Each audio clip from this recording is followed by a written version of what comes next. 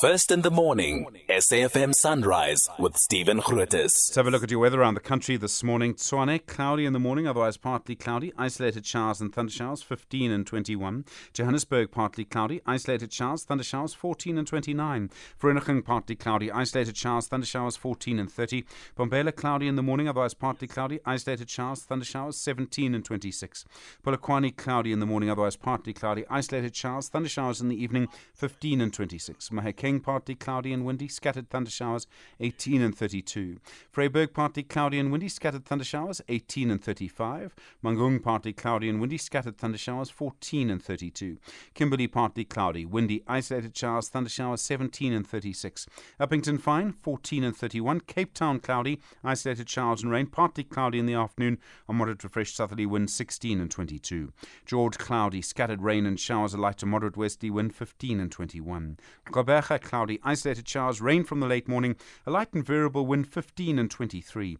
East London, fine at first, otherwise partly cloudy, scattered showers, thundershowers from the afternoon, a light northeasterly wind, 16 and 25. eThekwini, fine, partly cloudy in the afternoon, scattered showers, thundershowers, a moderate fresh northeasterly, 19 and 33. Richards Bay, fine, partly cloudy in the afternoon, isolated showers, thundershowers, a moderate to fresh northeasterly, 21 and 32. And Pietermaritzburg, fine, partly cloudy in the afternoon, scattered showers and thundershowers, 17 and 36. Worldview Update, bringing you closer to international news. Well, at 22 minutes after 6 now, the Cop28 climate summit has ended with an agreement that countries will transition away from fossil fuels, but there's still, it appears, no requirement on countries to phase out fossil fuels. From what I can see, there's no mechanism to force countries to stop using fossil fuels. The summit also says it expects the production of carbon pollution to peak in 2025 and then start to decline. Professor Guy Midgley is the head of the School for Climate Studies at the University of Stellenbosch. Professor Midgley, good morning. Hello, Stephen. Please call me Guy. If countries stick to this agreement, what impact will it have on climate change? Will it have any impact on the climate? Well, the way that countries stick to the agreement is through their nationally determined contributions. And currently, the nationally determined contributions will not allow us to stick anything close to what is required by science, and will only reduce emissions by about 5% by 2030, even if countries get all the financial assistance they need. So we really do need to ratchet up the effort, and that is what this global stocktake text is designed to do. Okay, so then what it means is that COP28 is not going to save the world. It was never going to. But what it does show is that there's a complete, I suppose there's a distinct lack of will to actually start the process. Well, the global stocktake is an incredibly important process introduced under the Paris Agreement, which is a kind of a scorecard that is done every 5 years.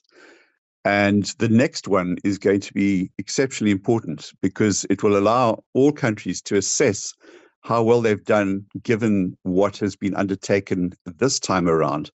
And you mentioned these 8 measures that are given in this stocktake that countries need to do, including tripling renewable energy capacity by 2030, accelerating phase down of unabated coal, accelerating the efforts towards net zero, transitioning away from fossil fuels in energy systems. I would note, there's the devil's in the details. It's fossil fuels in energy systems. So it just mentioned transport and etc. So there are these 8 measures that are mentioned in the stocktake. And 5 years' time, we will be able to score what has actually happened and how the nationally determined contributions have met those aspirations.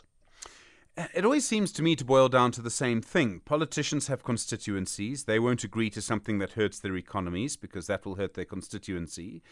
And I understand that. And then they believe that stopping the use of fossil fuels will hurt their economies. It's a sort of short-term versus long-term issue. For the moment, I don't see any way around that. Well, look, the major issue is that consensus is required in these agreements. So it's not there can be nobody. If one party disagrees, the whole thing goes to naught.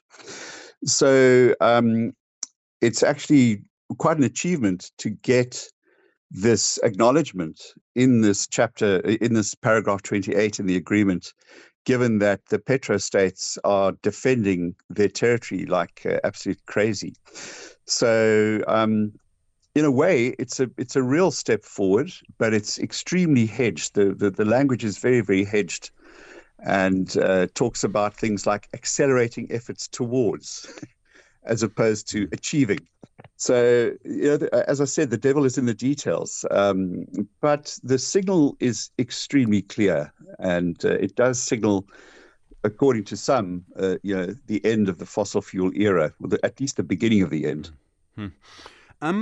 So everyone's been focusing on Cop28, and that's important. That's where everybody is. The two biggest polluters in the world, China and the US, have been meeting as well. I heard John Kerry, the sort of climate envoy. I didn't hear what the Chinese delegates were saying. But an agreement between the US and China, working almost sort of with COP, but kind of on their own as well. How important is that? Well, I think the processes that go on behind the scenes are incredibly important, especially if they go across traditional negotiating blocks, like the so-called umbrella countries, or the leading countries in the developed world, and the leading country in the G77 in China, which is the other massive negotiating bloc. So that's to be welcomed. The more transparency and the stronger the signals come out of the leading parties here, the stronger the outcomes will be in the long term, and the stronger the signal will be to the financial and economic system. It's essential that message come out strongly. The fossil fuel companies are trying to protect their territory tremendously by talking about phasing out inefficient fossil fuel subsidies. So there's a lot of space still left in the text, by which they're buying as much time as possible. Professor Guy Midgley, thank you, acting head of the school, acting director of the School for Climate Studies at the University of Stellenbosch.